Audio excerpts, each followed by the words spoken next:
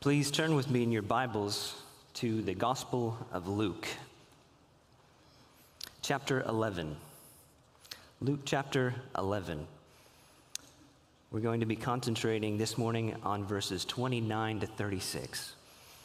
Luke 11, 29 to 36. We're in the middle of our study of the Gospel of Luke, and today we're looking at a passage that is somewhat intimidating on the surface.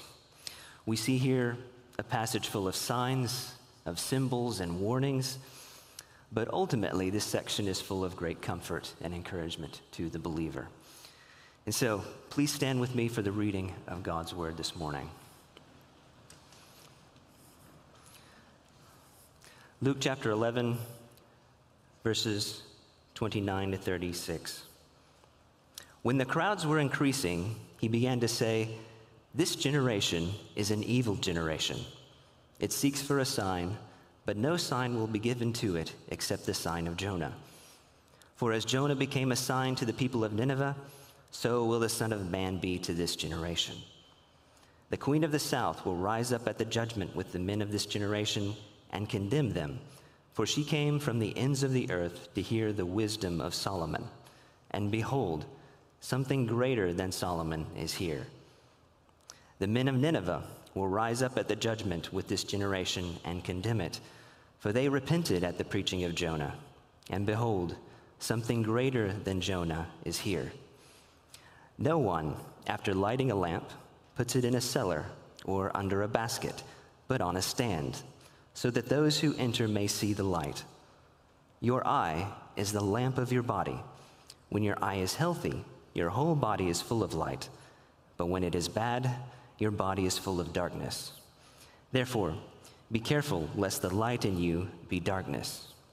If then your whole body is full of light, having no part dark, it will be wholly bright, as when a lamp with its rays gives you light." Let's pray. Our great God and our loving Heavenly Father, we come before you this morning as your people who need to be filled. Lord, in and of ourselves, we are empty. Lord, we ask you now, by the power of your Holy Spirit, that you would take this word of Christ, and that you would drive it deep into our hearts. I pray that you would write it upon our hearts, that it would become who we are as your people. And dear Father, let us be changed by it this morning to be more like your Son, Jesus Christ. We pray this in his name and to his glory. Amen. You can be seated. Our passage this morning begins with the situation which we would normally interpret as a very encouraging one for any ministry. What has Jesus just witnessed? He's seen an increase in the number of people coming to see him. Verse 29 tells us simply, the crowds were increasing. Now, if we stopped there, we could think that this is what every ministry is hoping for. They want to see an increase in numbers of the people who are coming. The crowds are growing, and so Jesus' influence over the people must be getting larger. At the very least, a large group of people are beginning to witness Jesus' works and hearing his teaching. So how can this be anything but a good thing? But as we've read, Jesus does not see this as a good thing at all. In fact, he sees the situation as so problematic that he pronounces one of his most severe condemnations on the crowd who is gathered to him there. Now, it's clear, Jesus doesn't point to the number of people as the problem, as though the amount of people was the issue that Jesus had with them. Rather, Jesus points to the reason that all these people have come to see him, and it's this that draws his condemnation. Look at verse 29. When the crowds were increasing, he began to say, "This generation is an evil generation. It seeks for a sign, but no sign will be given to it except the sign of Jonah." Jesus sees the crowds grow, but when he describes this generation, he calls them evil, very simply, evil. And the one thing that he singles out about them is that they were seeking a sign. Now, we've already actually been introduced to this group of people last week when Pastor Calvin led us through the previous passage. In those verses, in that section, beginning in verse 14 of chapter 11, Remember the situation. Jesus had just cast out a demon from a mute man, and to the amazement of the people, the man began speaking again. This is a miraculous sign. But two groups are mentioned in this section who react to that event. Look up at verse 15 and 16 of chapter 11 with me. After Jesus casts out this demon from the man, verse 15, but some of them said, he casts out demons by Beelzebul, the prince of demons, while others, to test him, kept seeking from him a sign from heaven. As we saw last week, some claim that Jesus cast out demons because he was in league with the devil, as it were. Pastor Calvin led us through Jesus' response to that last week. But others were there, as it says in verse 16, to test him, seeking from him a sign from heaven. This is the group that Jesus responds to in our passage this morning. So, when Jesus sees the crowds increase, rather than being excited, rather than being encouraged that more people are coming to witness his ministry, he's frustrated. In Mark chapter 9, we see a similar situation where the Pharisees are coming and they ask him for a sign, and it describes Jesus' reaction as this. It says that, and he sighed deeply in his spirit. So Jesus is frustrated with them here. Why? Because he knows exactly why they're there. They want to see some extraordinary sign in order to test him. That's why they're there. When he responds to this, to the crowds coming, he declares that this generation is an evil one. Jesus then explains that while they're looking for a sign, that's why they're there, they're not going to receive anyone except one. The last part of verse 29, Jesus says, no sign will be given to it, to this generation, except the sign of Jonah. Now, this statement here, interestingly enough, takes the form of a judgment. The implication is that because they are coming to Jesus just to see some extraordinary sign, they will only receive one, the sign of Jonah. This judgment sets up our entire passage this morning. And as we look at this passage, we see four main themes rise to the surface. First, the first thing that we're going to see is the problem of seeking a sign. The problem of seeking a sign. We're going to see why this is such a bad thing. Second, we're going to see the sign of Jonah. Third, we see the superiority of the Messiah. And finally, fourth, we see the light of Jesus. The light of Jesus. The first thing we see is the problem of seeking a sign. Now, as we see this, though, a question is confronting us. It confronts the crowds first, and it confronts us as well. A very simple question. Why are we seeking Jesus? This question is answered for the crowds by Jesus himself. This generation, that group of crowds that Jesus was speaking to, were seeking him to witness him perform some spectacular sign from heaven. As we talked about, why? Why do they want to see this? There are a couple of reasons that we see people seeking Jesus just to see his extraordinary signs. We see throughout the New Testament a number of them. We just saw in verse 16, some wanted to test him. They wanted to see signs to test him. This is a recurring theme in the New Testament. Many passages express this desire. One example is John chapter 2, verse 18. In this instance, the Jews say to Jesus simply, "What sign do you show us for doing these things?" Now, in all of the passages like this, the Jewish authorities, they're essentially saying this: we will not believe you or follow you unless you prove yourself with signs. But notice the problem, especially for our passage here, with testing Jesus. Think about the context. What has Jesus just done? From the beginning of his ministry, he has been casting out demons and healing every kind of disease and even raising the dead. He's done this from the beginning. In other words, Jesus has already passed any kind of test that could have been given to him in this way. In short, he's already authenticated his ministry by extraordinary signs, signs that only God could perform. And this proved that in Jesus Christ, the kingdom of God had come. He's already done this. And what are they doing here? They're looking for more. They still want to see a sign in order to test him. The miracles he had performed were apparently not enough for these crowds. And also, how did many of them respond to the miracles up to this point? We already saw. Last week, they said, he must be in league with the prince of demons if he's able to cast out demons. So they demand a sign, and when he shows them a sign, oh, it must be the demons that he's using. So what's going on here? Why are all the signs that Jesus has already done not enough for the people? Why are they still looking to test him? Very simply, I think they're looking for a way out.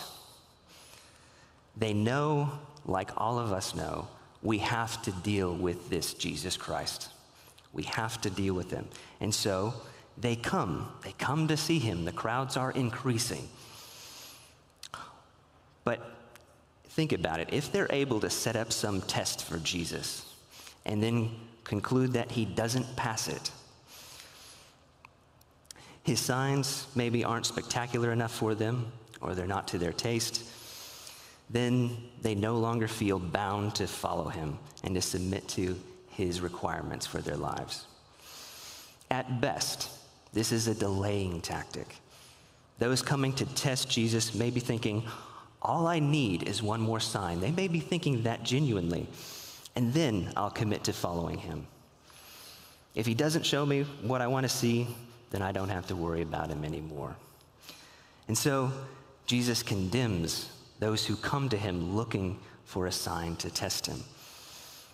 And in doing this, he condemns all of us who set up any condition to following him with our whole hearts. We would rarely admit it, but how often do we set up our own demands and expectations for Jesus to meet before we submit to him, before we follow him with our whole heart? In our hearts we think, I'll follow Christ, and yet only as long as my life is going well, or as long as he doesn't require me to give up this thing that is really most important to me. We often look for these kinds of excuses not to obey him. But the reality, as we know, is that he is the one with the authority. He says in Matthew 16:24 famously, if anyone would come after me, let him deny himself and take up his cross and follow me. Jesus has already proven himself to be the Lord, and we must follow him or be condemned with the generation of Jesus' day. Now, that's the first group of people. They wish to test Jesus. That's why they want to see an extraordinary sign. But in addition to this, we see at least two other reasons that people came to Jesus just to see the extraordinary signs in the Gospels. First, they wanted to be entertained. They wanted to be amused. We see this, for instance, when Herod questions Jesus. When Jesus is brought to Herod during his trial, Herod just wanted to see Jesus perform some miracle for his own amusement. Second, the people wanted to be around when Jesus performed miracles because they wanted free food, like the crowds did after feeding the 5,000. Okay? They wanted their material well-being taken care of in this way. But the point of all of this, as we know, is that everyone who seeks Jesus simply for those signs, simply for those kind of things, is doing it for the wrong reasons. They're seeking Christ for the wrong reasons. And so in verse 29, Jesus condemns this generation as an evil one for seeking the sign. But now jump down to verse 31. Jesus still has in mind here this generation. His denouncement of them fasts forward to the end of time to the final judgment in this verse. Read verse 31. The queen of the south will rise up at the judgment with the men of this generation and condemn them. For she came from the ends of the earth to hear the wisdom of Solomon, and behold, something greater than Solomon is here. The queen of the south, the queen of Sheba. You remember the story. We get it in 1 Kings 10. I'm going to read briefly that section here. Chapter 10, verse 1. Now, when the queen of Sheba heard of the fame of Solomon concerning the name of the Lord, she came to test him with hard questions. And Solomon answered all her questions. There was nothing hidden from the king that he could not explain to her. Verse 6, and she said to the king, the report was true that I heard in my own land of your words and of your wisdom. But I did not believe the reports until I came and my own eyes had seen it. And behold, the half was not told me. Your wisdom and prosperity surpasses the report that I heard. So the queen of Sheba, as our passage says here, came from the ends of the earth seeking out Solomon because, why? She was looking for wisdom. And when she saw Solomon, she acknowledged his supreme wisdom and acknowledged that it was a great gift from God himself. Now, Jesus is setting up the contrast here. The queen of the south and the generation of Jesus' day. The queen sought Solomon for the right reason, and she acknowledged God's wisdom in Solomon when she saw it. But the crowds of Jesus' day, why did they seek Jesus? For the very wrong reasons. And they failed to acknowledge him as the wisdom of God incarnate. And so Jesus explains that at the end, when God judges all people, the extent of this generation, this evil generation's guilt, will be exposed by the fact that the queen of Sheba sought out God's wisdom in Solomon, while this generation here didn't seek Jesus for anything better than to see an extraordinary sign. All of this, again, directs our attention back to ourselves. And it begs our question, why are we seeking Jesus? We could ask the question, why are we here in church on the Lord's Day? Now, there are many reasons we could be. We could be like Herod. We're looking for entertainment. We just want a good time. We could be looking for material benefits of being part of the community, like those who were fed with the 5,000. But why should we? Why should we be seeking Jesus? Because Jesus is the one greater than Solomon. He is himself the wisdom of God. Because as Peter confesses in John 6:68, Lord, to whom shall we go? You have the words of eternal life. We seek Jesus because he shows us the Father and is himself the way, the truth, and the life. When we hear the scriptures, whether from the pulpit or in our personal Bible reading, we're hearing the words of Christ, the words of eternal life. We should do whatever it takes to seek these out and have life by them. We should be hanging on every word that proceeds from the mouth of God. It's through them that Christ saves his people, gives them life, reigns over them by the powerful working of the Holy Spirit. That is why we should seek Jesus, not simply to see some extraordinary sign. Now, the next thing we see in the passage is the sign of Jonah. The sign of Jonah. The judgment that Jesus gives to this evil generation is that they will receive only one sign, this sign of Jonah. Now, it's a little clearer what this sign really is over in Matthew chapter 12. So if you flip over there briefly, Matthew 12, verses 39 to 41. Here we see once again the Pharisees come to Jesus demanding a sign, and Jesus responds to them. In Matthew chapter 12, beginning in verse 39, says, "But he answered them, an evil and adulterous generation seeks for a sign. But no sign will be given to it except the sign of the prophet Jonah.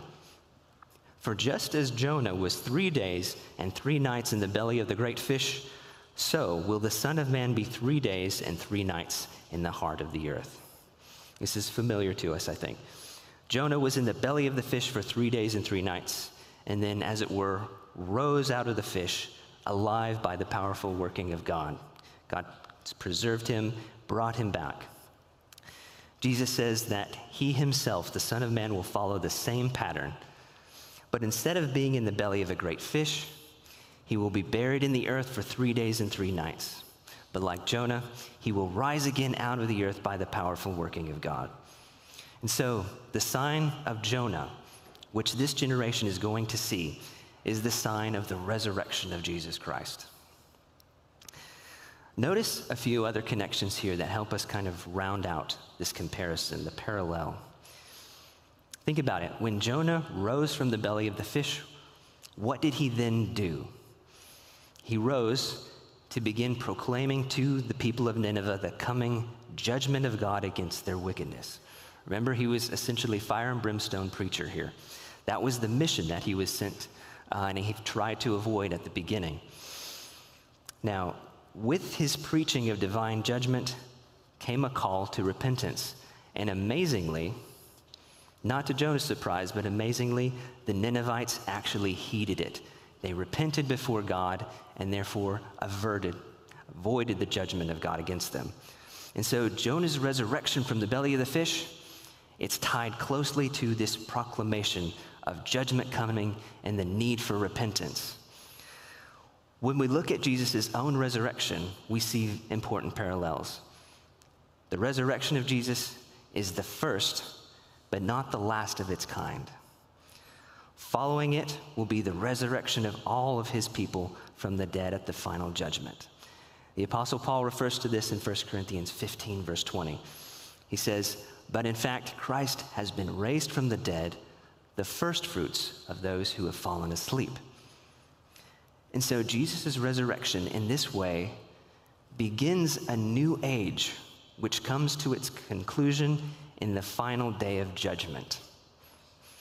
Jesus' resurrection opens up the end-time judgment and salvation.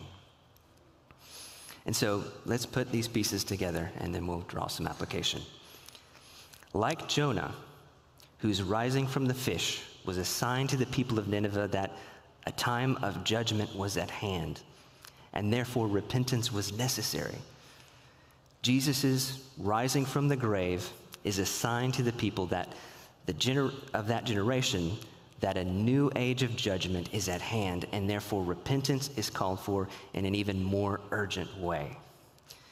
Resurrection, divine judgment, and a call to repentance are all wrapped up in this sign of Jonah. But Jesus, again, draws a contrast between the men of Nineveh and those of this evil generation. He fast forward, once again. When he talks about the queen of the south who is to rise up, he also talks about the men of Nineveh at the same judgment. Look at verse 32. "The men of Nineveh will rise up at the judgment with this generation and condemn it, for they repented at the preaching of Jonah.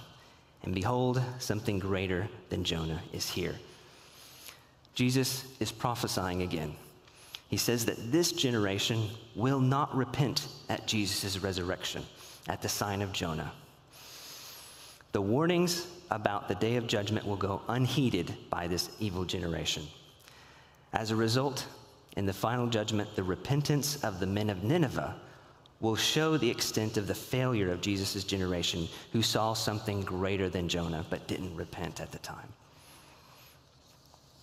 So we see the issue here is this generation's response to Jesus and his resurrection. They failed to obey and turn to the Lord in repentance as a result of this resurrection. Now, once again, this turns us inward to ask the question, how do we respond to Jesus and his resurrection? Are we listening to him in a way that this generation was not? Are we living in light of the reality of his resurrection? With the coming of Christ, Jesus inaugurated a new age where the call to repentance is even more urgent than Jonah's call to repentance to the wicked city of Nineveh. To fail to live in light of this would be to act as though Jesus didn't change anything, to live as though God's kingdom had not come in him. It would be to live business as usual, according to our own sinful inclinations, rather than in submission to Jesus Christ. But to live in light of this resurrection would be to repent, to turn away from our sins, to put our hope in Jesus Christ and in him alone, and await his return with joyful submission to his lordship. It would be, in short, to live as his disciples. And Jesus' statements here serve as an invitation for us to follow him, as well as a warning against failing in the way that this generation did. Now, the third thing that we see that comes from our passage here is the superiority of the Messiah. The center of gravity of all of this explanation that Jesus has given to us lies in what he says about himself in comparison to these Old Testament figures. In verses 31 and 32, Jesus mentions, as we saw, King Solomon, the prophet Jonah. He then makes it clear that these figures, as great as they were as kings, preachers, and prophets, they pale in comparison to him. The final part of verse 31 says, "Behold, something greater than Solomon is here." The final part of verse 32 says, "Behold, something greater than Jonah is here." Solomon, we know, was the wisest man in the Old Testament. In fact, throughout Scripture, his name was synonymous with wisdom itself. But Paul in Colossians 2 tells us that in Christ are hidden all the treasures of wisdom and knowledge. In 1 Corinthians 1:24, Paul also speaks of Christ as the power of God and the wisdom of God. Solomon, as great as he was, he simply pointed to the one who from all eternity was the word and wisdom of God himself, and who is now the full and final revelation of God's truth to us. Something greater than Solomon has come in Jesus. And turning to Jonah, he was a great prophet. He experienced a miraculous deliverance from death in the fish. He enacted God's judgment and called a great city to repentance. But Jesus was delivered from death itself by God. He was raised on the third day, and himself is the judge of the world. Something greater than Jonah has come in Jesus. In our passage, this greater nature of Jesus serves to heighten the responsibility that his original hearers had to believe in him, repent, and follow him. And it does the same for us. We are called, therefore, to acknowledge him, to worship him for who he is, or we will be in the same lot as this evil generation. We will see the same condemnation as they will. So this is all warnings. And now we come to the final section in our passage, verses 32 to 36. Here we see the light of Jesus. Look at verses 33 to 36. "No one, after lighting a lamp, puts it in a cellar or under a basket, but on a stand, so that those who enter may see the light. Your eye is the lamp of your body. When your eye is healthy, your whole body is full of light. But when it is bad, your body is full of darkness. Therefore be careful lest the light in you be darkness. If then your whole body is full of light, having no part dark, it will be wholly bright, as when a lamp with its rays gives you light." Now, this section seems somewhat cryptic, but its primary purpose is to reinforce the points that Jesus has just made. Jesus here uses a familiar analogy, the light and the lamp. He points out the fact that nobody would light a lamp and then put it under something. The point of a lamp is to give light. And so it's only appropriate when it's put on its stand so that that light will reach more people. Jesus has been talking about signs and preaching that reveal a message to the people. Here, the light of the lamp in this first verse is the message of Jesus. No one, after lighting a lamp, puts it in a cellar or under a basket, but on a stand, so that those who enter may see the light. The point is that the gospel, the message of Jesus and his resurrection, is a public message. It's something that must be proclaimed to all indiscriminately. And of course, this is borne out in Jesus' great commission to his people. He calls his people to make disciples of all nations, baptizing them in the name of the Father, the Son, and the Holy Spirit. And in doing this, the light of Christ is spread across the world. In verse 34, there's a shift, though, in the reference here. The stage is flipped. It's no longer about the message of Christ going out. That's not the light. But it's about the message coming in, how a person receives it. Verse 34, your eye is the lamp of your body. When your eye is healthy, your whole body is full of light. But when your eye is bad, lost my place. Your body is full of darkness. The eye is now considered the lamp. The question is whether your eye is healthy or if it's bad. So the relative health of the eye affects the entire body. The point is that the eye is where we perceive the world, where we receive messages, right? A healthy eye in this context is one that receives spiritual things correctly, whereas a bad eye doesn't. The context, as we know, is this evil generation not receiving Jesus and his message. Now, we saw that final judgment awaited this generation for not receiving Jesus. Here, we see the consequences for this life when we fail to receive spiritual things correctly. The second part of verse 34, Jesus says, when your eye is healthy, your whole body is full of light, but when it is bad, your body is full of darkness. And we also see a warning that comes in verse 35, therefore be careful lest the light in you be darkness. This is a very severe warning. If we don't receive Christ, we remain in spiritual darkness and blindness, with no hope, with no means of changing our hearts or reforming our lives.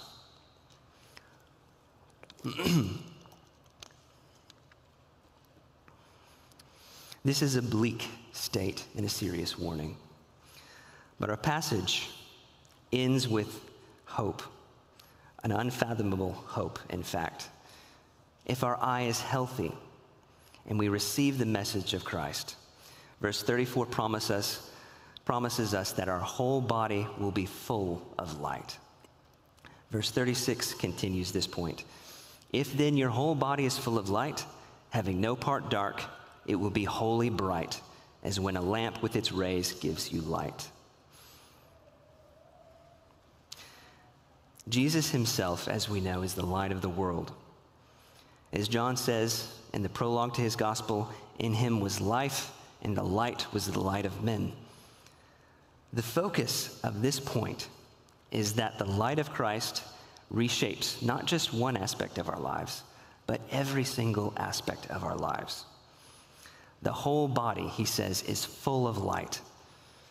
Darkness in our hearts is removed as the light of Christ shines on them. Now, it's not as though we were completely sanctified, but to paraphrase the Dutch theologian Abraham Kuyper, there's not 1 square inch of our lives that Christ does not say, that's mine. Christ changes even the hidden aspects of our lives, and that's the point of this. And what a hope that brings to us. The gospel of Jesus with the resurrection of Christ has the power to change us completely, bringing light to our entire being. Now, do we ever feel like there's that one part or a whole section of our lives that is beyond the power of God to change here? It'll never be changed, never restored, never healed. Here we have a promise that that's simply not true, that our lives may be wholly bright, as when a lamp with its rays gives you light.